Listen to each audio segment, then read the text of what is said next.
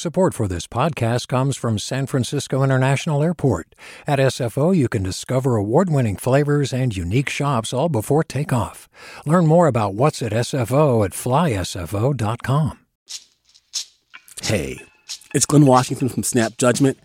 And if you love what you're hearing, and I know you love what you're hearing, please consider becoming a KQED member. Get special access to cool events, behind-the-scenes footage, and so much more. Plus, you'll sleep better at night knowing you did your part for the community you depend upon. It's in you. Please be in it. Visit donate.kqed.org/podcasts to sign up now. That's podcast with an S. Thanks. From KQED.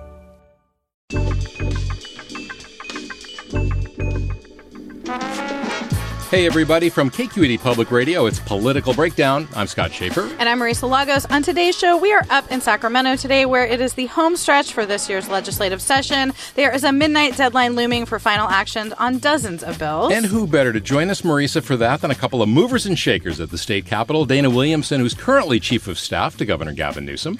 And Sacramento Mayor Darrell Steinberg, who served as president pro tem of the state senate before Newsom was governor. We're going to get their insights on some of the most important developments in Sacramento this year, namely a plan to revamp California's mental health care system. Exactly. But first of all, Marisa, yes, as always happens at the end of session, lots of last-minute deals, amendments of bills, and still plenty of big issues to be resolved, including, of course, some bills involving labor, housing, taxes, a couple of hundred bills, I think, still left. But one of the big resolutions, I guess you could say, that came out this week involving labor. And it's been a very good session for organized labor. But Hot labor summer. Hot labor summer. It's turning out to be a nice fall as well for them. But the deal struck will raise the pay of fast food workers up to $20 an hour. And it's going to they'll be taking off a ballot measure, a referendum on a law signed by the governor. That would have been very costly, very nasty, with labor on one side, the fast food industry on the other.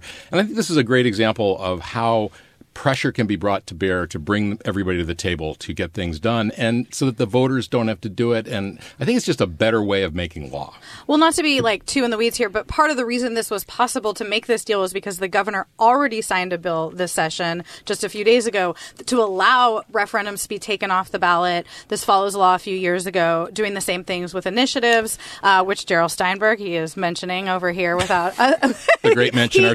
He wrote don't that come bill in yet. originally. We'll talk to him about that later. But yeah, I mean, it has really changed that, and now this has really changed the kind of negotiations we see between often now business groups and the legislature. And the other bill we'll be watching is this Constitutional Amendment 13. Just got sent to Newsom.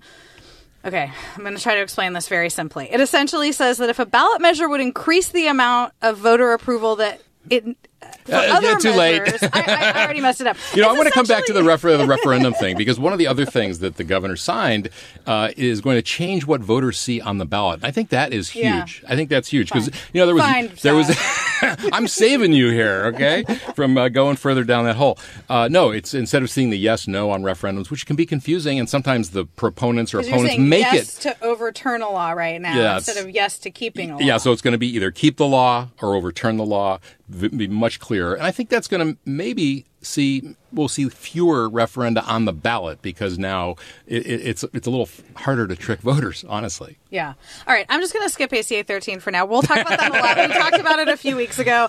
It's going to be a big fight in 2024 over taxes and the threshold it takes to pass them. But a couple other labor bills before we move on. One, sent to Newsom, will allow lawmakers' staff to organize. This is a big priority of former Assemblywoman Lorena Gonzalez, who's now running labor outside of the building. Another would increase from 3 to 5 days the guaranteed sick leave that California workers get. This is in the COVID era. I'm watching Dana shaking her head, nodding her head, reading the tea leaves here. We'll see. And then the other big one that is not yet to the governor's desk, could be voted on in the next few hours, unemployment benefits for striking workers.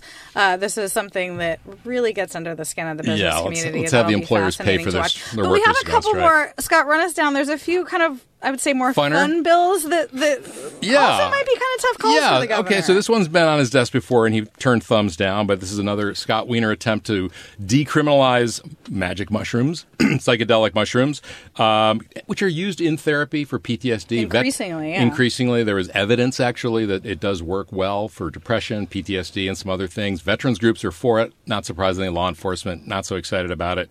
So that we'll see what he does on that. Any indication? No, Dana's like poker-faced. Also, another pot bill, the Haney bill, to allow, he always says, allows pot stores to sell muffins and tea, which makes it sound so wholesome, which it is, but also have entertainment. And that, because those clubs are struggling. Right. They're having a hard time making money. Cafes, oh, look, she's talking. Who put her microphone on? Cannabis cafes. I mean, Prop 64, I think, was very strict in how it allowed cannabis businesses to operate. This would loosen some of those, and Assemblyman Matt Haney says would really help them out. And then finally, Skittles. A ban on certain additives, including those that are what Skittles use to make those the rainbow of colors. All I'm saying is don't touch my M&Ms. I don't care what they do with the Skittles. Okay, we're going to take a short break, and when we return, we're going to be joined by Sacramento Mayor Darrell Steinberg, former lawmaker, of course, as well, and Dana Williamson, a Capitol veteran who is now Governor Gavin Newsom's chief of staff. You're listening to Political Breakdown from KQED Public Radio.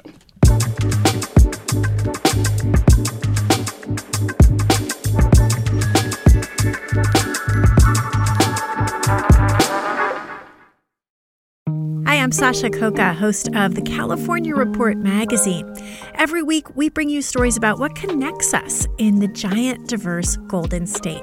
Because what happens in California changes the world. I love this place. We were once seen as like the place to be, California. The land of milk and honey. That's where you go to Sunshine State, but we just have challenges right now. KQED's California Report magazine. New episodes drop every Friday, wherever you get your podcasts. Hey, it's Avery Trufelman, host of Articles of Interest, and I've got to say, I've been a fan of KQED ever since I was a little kid, and I would come out to San Francisco to visit my grandma. It was just what we'd always turn on every time we got in the car, every time we were making dinner and turning on the radio. It was always KQED. And then over the years, I've become a massive fan of KQED podcasts because this is local reporting at its best. These are answers to questions you've always wanted to know, interviews with exciting, unusual voices, necessary journalism, all told with love and care and artistry. And did you know that a majority of KQED's funding actually comes from members? It's just people like you and me supporting the programs they love, while also getting access to cool events, behind-the-scenes footage, and so much more. If you want to sign up and be a part of this amazing community, visit donate.kqed.org/podcasts to become a member today. That's podcasts with an S. Thank you for listening, and thank you for your support. And welcome back to Political Breakdown. I'm Scott Schaefer here with Marisa Lagos. We're up in Sacramento where the legislature is wrapping up its session this week. And who better to talk about the highlights and perhaps the lowlights of the session but a pair of political pros, Sacramento Mayor and former Senate President Pro Tem Darrell Steinberg, and political strategist Dana Williamson, Chief of Staff to Governor Newsom. Welcome back, both of you, to Political Breakdown. This is a repeat visit for both of you. We're happy to have you. And together. Thrilled to be here with Dana. Yes. And you guys have so many titles. Jeez. Yeah. Come on. But let's talk about one of the big issues, of course, that you're grappling with, the legislature is dealing with, has to do with mental health. And it's part of it is a reform of a bill that you, sir, Mayor, authored 20-some years ago that was on the ballot, a bill to tax millionaires for money for mental health, right? Yes. It was... Well, before we go into that, and so now what's on the table now is to take some of that money and use it for housing for people who are suffering mental illness. Why the change? And then we'll talk about the other $6 billion bond measure in a minute. But so back in 2004, I was still in the Assembly, actually. We had this idea that we ought to go to the voters to uphold the promise that Governor Reagan and the legislature made back in the 1960s when they shut the state mental hospitals to fund a decent system of community mental health care. And of course, for many decades, that promise was unfulfilled. And so we authored and put before the voters Proposition 63, and the voters said yes, 53% of the vote, a tax on millionaires. The money started at about $700 million. It's now grown to over $4 billion annually. And it's one of the largest sources of public mental health funding. The original intent was to ensure that the money went to the people who were the sickest of the sick. It was really a homeless mental health initiative. That was the motivation. Over the course of 20 years, it has done a lot of good. And in fact, I would say with the counties, who are sort of a player in all this because the money goes to them, they have spent the money well, in my opinion. The problem has been, up until Gavin Newsom became governor, there was no executive leadership, truth be told, that said the state needs to set priorities here. If we want the money to be spent on the homeless, mentally ill, or people coming in and out of the criminal justice system with serious mental illnesses, then we have to say that. And so that's the essence of the reform here. And I could not be more pleased, as the original author of the bill, that the governor, Dana, who added a significant piece to this as well, which I'm sure she will talk about, that they have taken the mantle, that Susan Eggman and the legislature are going forward, and that this is going to pass. The voters will say yes again, I'm confident. And then we will have an improved Mental Behavioral Health Services Act in California. Well, as Scott mentioned, though, Dana, this is not just changing the way Prop 63 funds. This is also a $6.3 billion bond with a B. That's a lot of money to build treatment beds. Talk about why that's needed, and why hasn't $4 billion a year been enough? I mean, what is the problem you guys are trying to solve here?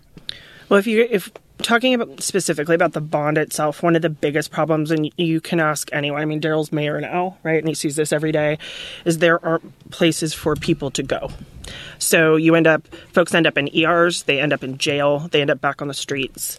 And so this really was that piece that we really needed. And it's different from what the old state hospitals were, the sort of really institutionalized settings. These are going to be community-based facilities.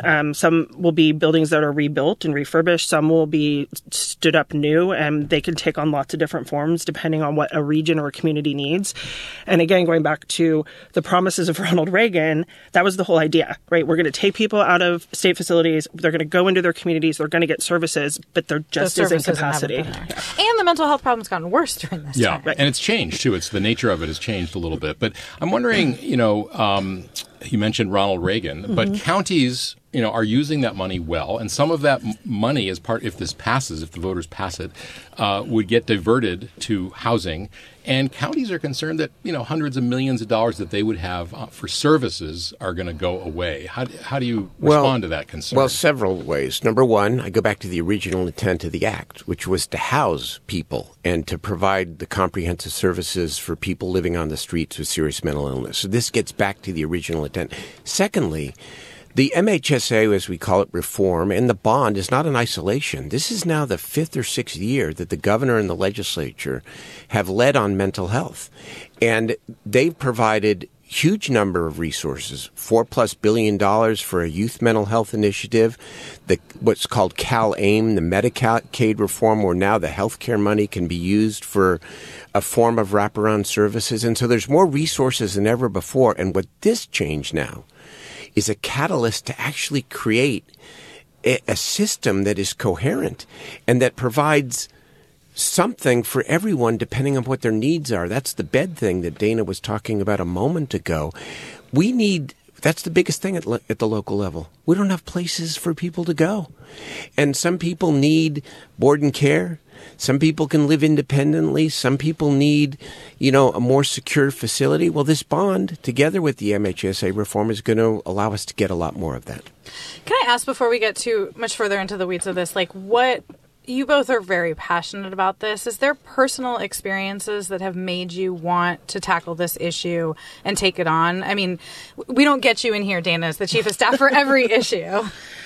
I think working on this, you don't talk to a single person that hasn't been touched by mental health issues, whether it's their own personal ones, family members, in their work.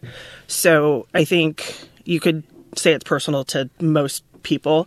I think Darrell's been very open about his daughter and his own experiences. I had a particularly tough experience with my husband that I learned a lot from. I mean, I was, working for Jay Brown at the time, and when the incident happened with him, I learned about all the holes in the system. And you're a well-resourced person, and I was right? well-resourced. I mean, I could call literally anyone. Darrell will tell you, I was on the phone with Darrell every day. So, and once I stepped back from when it happened and could look more broadly and go, okay, wait a minute, like, this is crazy. People didn't know who to call to get help. And even if they did, the help wasn't necessarily there in some cases. Right. And there's another bill that's in the legislature today, too, that Susan Eggman is also doing that adds mental health as to the conservatorship laws, which I know is controversial. But the difference is that right now, either only law enforcement or an ER can, take someone in who's really, really going to harm themselves. But people with a long history of mental health issues doesn't qualify for that. Even under the care courts legislation, which we'll get into in a minute. But no, not under. Well, care court's different. That's a different setup. But this is more just the current laws on the books that are 50 years old. They're 1967. Yeah, they're old. So there's that. But the other things I learned, it was the beds. I was on the phone, 6 hours in a row just trying to find space. So if that's me, and I can literally call anyone, and you have the money to pay for it, and I had the money to pay for it, all I thought about after the fact was, my God, like my neighbor, what do people do? Yeah. So, Mayor, I don't know if you want to talk about your daughter. Feel free to. But I'm also wondering, you are now the mayor, and you were in the legislature passing bills and, supporting or opposing things. And I'm wondering, we asked Jerry Brown this question after he had been mayor of Oakland. How do you see what Sacramento does, when I say Sacramento, I mean the capital, differently now that you're mayor? Well, first of all, you ask about my daughter. She's doing great in life, which is one of many examples that if we do the right things, that people can get better and live full and productive lives. The other thing, personal to me, and I think it's an important point, is that I introduced my first mental health bills before my family was ever affected by this. People think it's the other way around, that I was motivated because of my own personal situation. It was the opposite. And it proves the point that this is about everybody, that everybody knows somebody, every family. And what's happened over 20 years in a good way, not that the stigma is completely busted or over, but, oh, my God, no one would introduce a mental health bill in the legislature in 2000. And now it is the issue of our time, combined with gubernatorial leadership like we've never had before. And all of a sudden, there is the chance to fulfill that promise from the 1960s. To answer your question, Scott, I guess the difference is the lawmaking role is to make the law, to provide oversight, but then to move on to your next law. As a mayor, of course, you see the impact, not just of the law itself, but on whether or not it is implemented in the way it was originally intended. And that gets back to the Mental Health Services Act, Proposition 63. We believed that we were providing funding for the counties to get out into the streets in these encampments and to provide that wraparound model that was the basis for the initiative. And while, again, the counties have spent the money well, that population has not gotten nearly enough focus. So the governor says, and Senator Eggman says, more money for housing for people who are unsheltered or at risk of losing their housing, more money for the wraparound service model that we know works. That's the right direction. But on the other hand, we've sort of spelled out that the mental illness crisis does go well beyond visible homelessness and people with very extreme problems. I'm just wondering, are we thinking enough about preventing people from getting to that point? Obviously, you guys have to walk and chew gum at the same time, but I think some critics would say this is only through the prism of homelessness, not through preventing younger kids and everyone from falling into that. Go ahead, Dana. Actually, a big component of the reforms, the original Prop 63 did include intervention for kids. 20%. And that continues with this. Yes. Because you're absolutely right. It's like, get ahead of it, talk about it, make it so that, folks recognize when someone's struggling and what to do, and there's resources for that in this as well. So it's both. And I think to the mayor's point, what we're trying to create is a system. And it's not just this package, but it is CalAIM. It is all of the other components to this where all of those services are combined and utilized. You know, disability rights advocates were very concerned this week when some language was stripped out that would have prevented using money from this for involuntary confinement. Mm-hmm. And their notion was it was a bait and switch, last minute, not enough discussion about it. Thoughts? Can I take this one first? You take this one first, yes, of course. Listen, we talked to a lot of counties, a lot of advocates, a lot of folks out there, that had lots of opinions and really based on their city or county or region, and it's different everywhere. But we got a lot of feedback about allowing locked beds. And I will say this, my husband would be dead right now if that was not available. So this isn't about, confining people forever, but sometimes in order for folks to get that immediate treatment and have to, they've got to be in a secure facility. If it had been unsecure in my case, he would have run and been gone. So I think you got to kind of take it in perspective. First of all, the Mental Health Services Act, we legislatively amended the law when I was in the legislature to allow the money to be used for services regardless of someone's legal status. So it shouldn't matter. Somebody needs the services, they need the services. MHSA never paid for the custody part of it or the law enforcement part of it, and it still won't. Here's what I can assure people, that the coin of the realm will always be voluntary services, right? Because that's what works best over time. And yet it is a continuum. And so there are people who, often because of drugs, by the way, not just mental illness, that are so sick that they're unable to care for themselves. They are a danger to themselves. And so it is appropriate to use those tools. But so long as the coin of the realm continues to be early intervention and voluntary services with involuntary as a last resort, I think that's the way the system should be, because in the end, nobody should be living on the streets of California, period. And if we start from that perspective, then you do whatever it takes on either side to make sure they're not on the street. Right. It does, though. You brought up substance abuse, and I think that is a question probably people in the public might have, which is what is the interplay here? Because so much of what we see on the streets can be a combination of these two issues. How does that kind of part of this play into it, given the fentanyl crisis, given what's happening every day? Yeah, I think, I think continuum was the right word here, because you have folks that start off and have mental health issues who decide to use drugs, and then the substance abuse exacerbates that. You have folks who use drugs that cause mental illness. It runs this broad spectrum. Some people are on the streets, but people are doing that in their own lives too. And they go to the ER. Family member takes them to the ER. And there's ultimately probably 3 days in the ER is not going to be enough.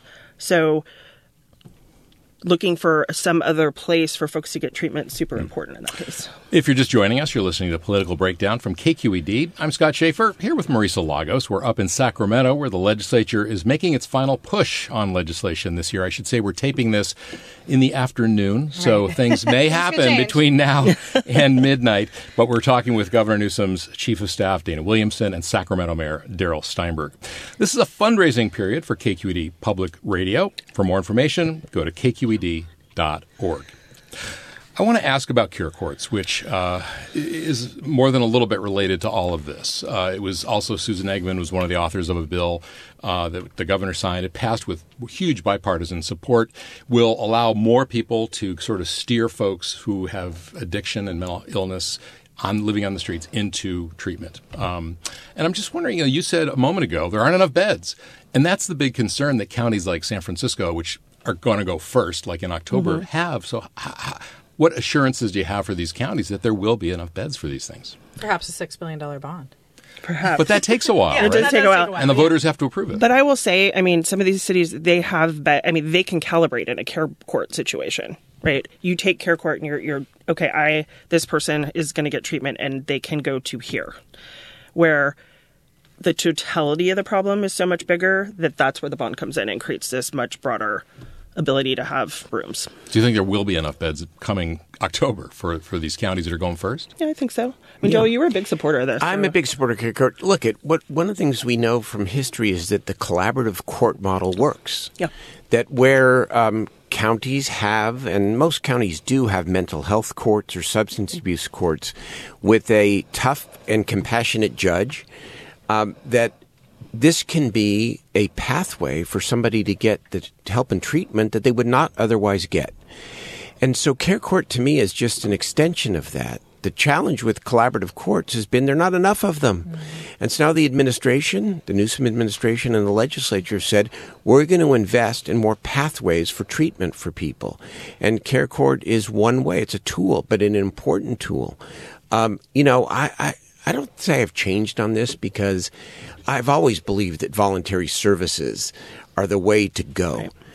But really, when you look at it from a big picture and you ask yourself, what is it going to take to make sure that people are not freezing to death and are being subject to abuse of all kinds out on the streets, the impacts on our communities, then you say, whatever tools it takes. And care court, I think, is going to be an important and I hope effective Although tool. To be clear, you're hoping for the black robe effect, right? You can't really, if people say after all this, I don't want to do it, you can't really force them, right? No. Nope. Yeah. But you can push. Speaking of pushing, this is going to be on the ballot. You do need to convince voters to pass both of these measures.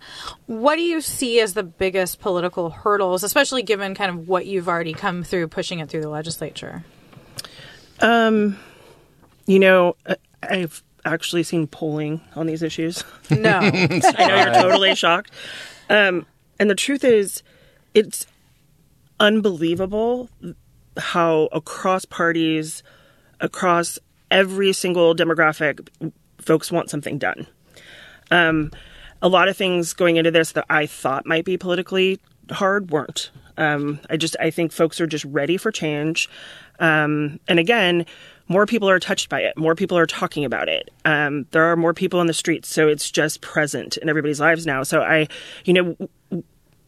it should tell you something that we're not afraid to put this on a March ballot in a competitive presidential primary for the Republican side. I think it's got bipartisan still think it's going to be okay. Yeah. And it's not a new tax. Yeah. It's simply updating what is already on the books. It's reform and beds. Quick question, we're getting to the end, but how are you going to evaluate this? I mean, the bond measure, let's say it passes, it takes a long time. You got to deal with NIMBYs and, all other kinds of obstacles. I know it's been streamlined through the environmental. Streamlining. Yeah. But it's going to take a while, even under the best of circumstances. Right. Well, on the reform side, there's some new accountability measures built in with that about where the money goes and how it's spent and, audits and all the things. So I do think there's lots of mechanisms on the reform side. On the bond side, yes, it's going to take time to do it.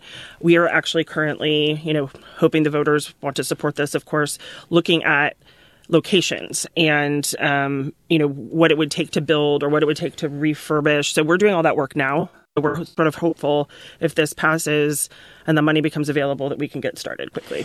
One of the less high-profile parts of the MHSA modernization is the requirement that the state and the counties work together on specific outcome measures. Mm-hmm. And over time, those outcome measures need to drive any future legislation, right? What the people want, people don't expect a cure.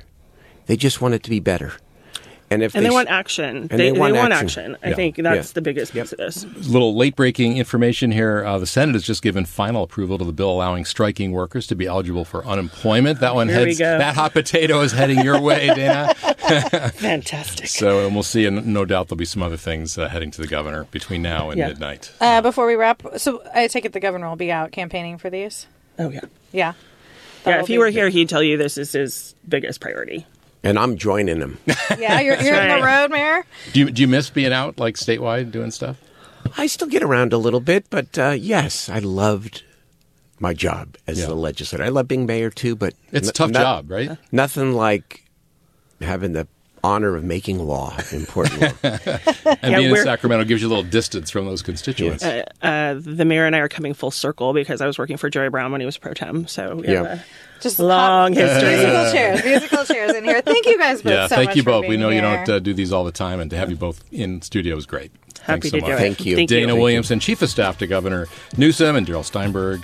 You have a lot of titles. Mayor is the current one. Former President pro tem. Just Darrell. Just Darrell. All right. That'll do it for this edition of Political Breakdown, a production of KQED Public Radio. Our engineer today is Christopher Beal. Our producer is Guy Marzarati. I'm Marisa Lagos. And I'm Scott Schaefer. Thanks for listening, everybody. We'll see you next time.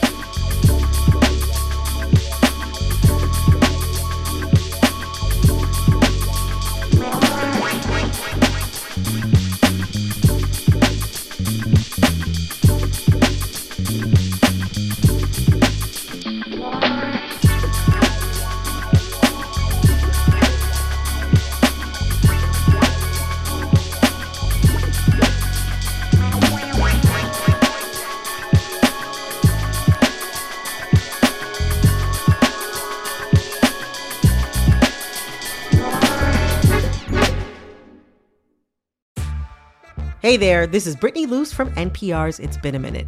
KQED's podcasts like The Bay, Bay Curious, Mind Shift, Right Nowish, and more all tell the stories of the Bay and beyond with reliable, human-centered journalism. They aim to inspire, make you think, entertain, and expand your understanding of the place you call home. Here's how you can support podcasting at KQED. Showing your support is easy, and you can join Brittany in supporting KQED Podcast too at donate.kqed.org/podcast. That's donate.kqed.org/podcast.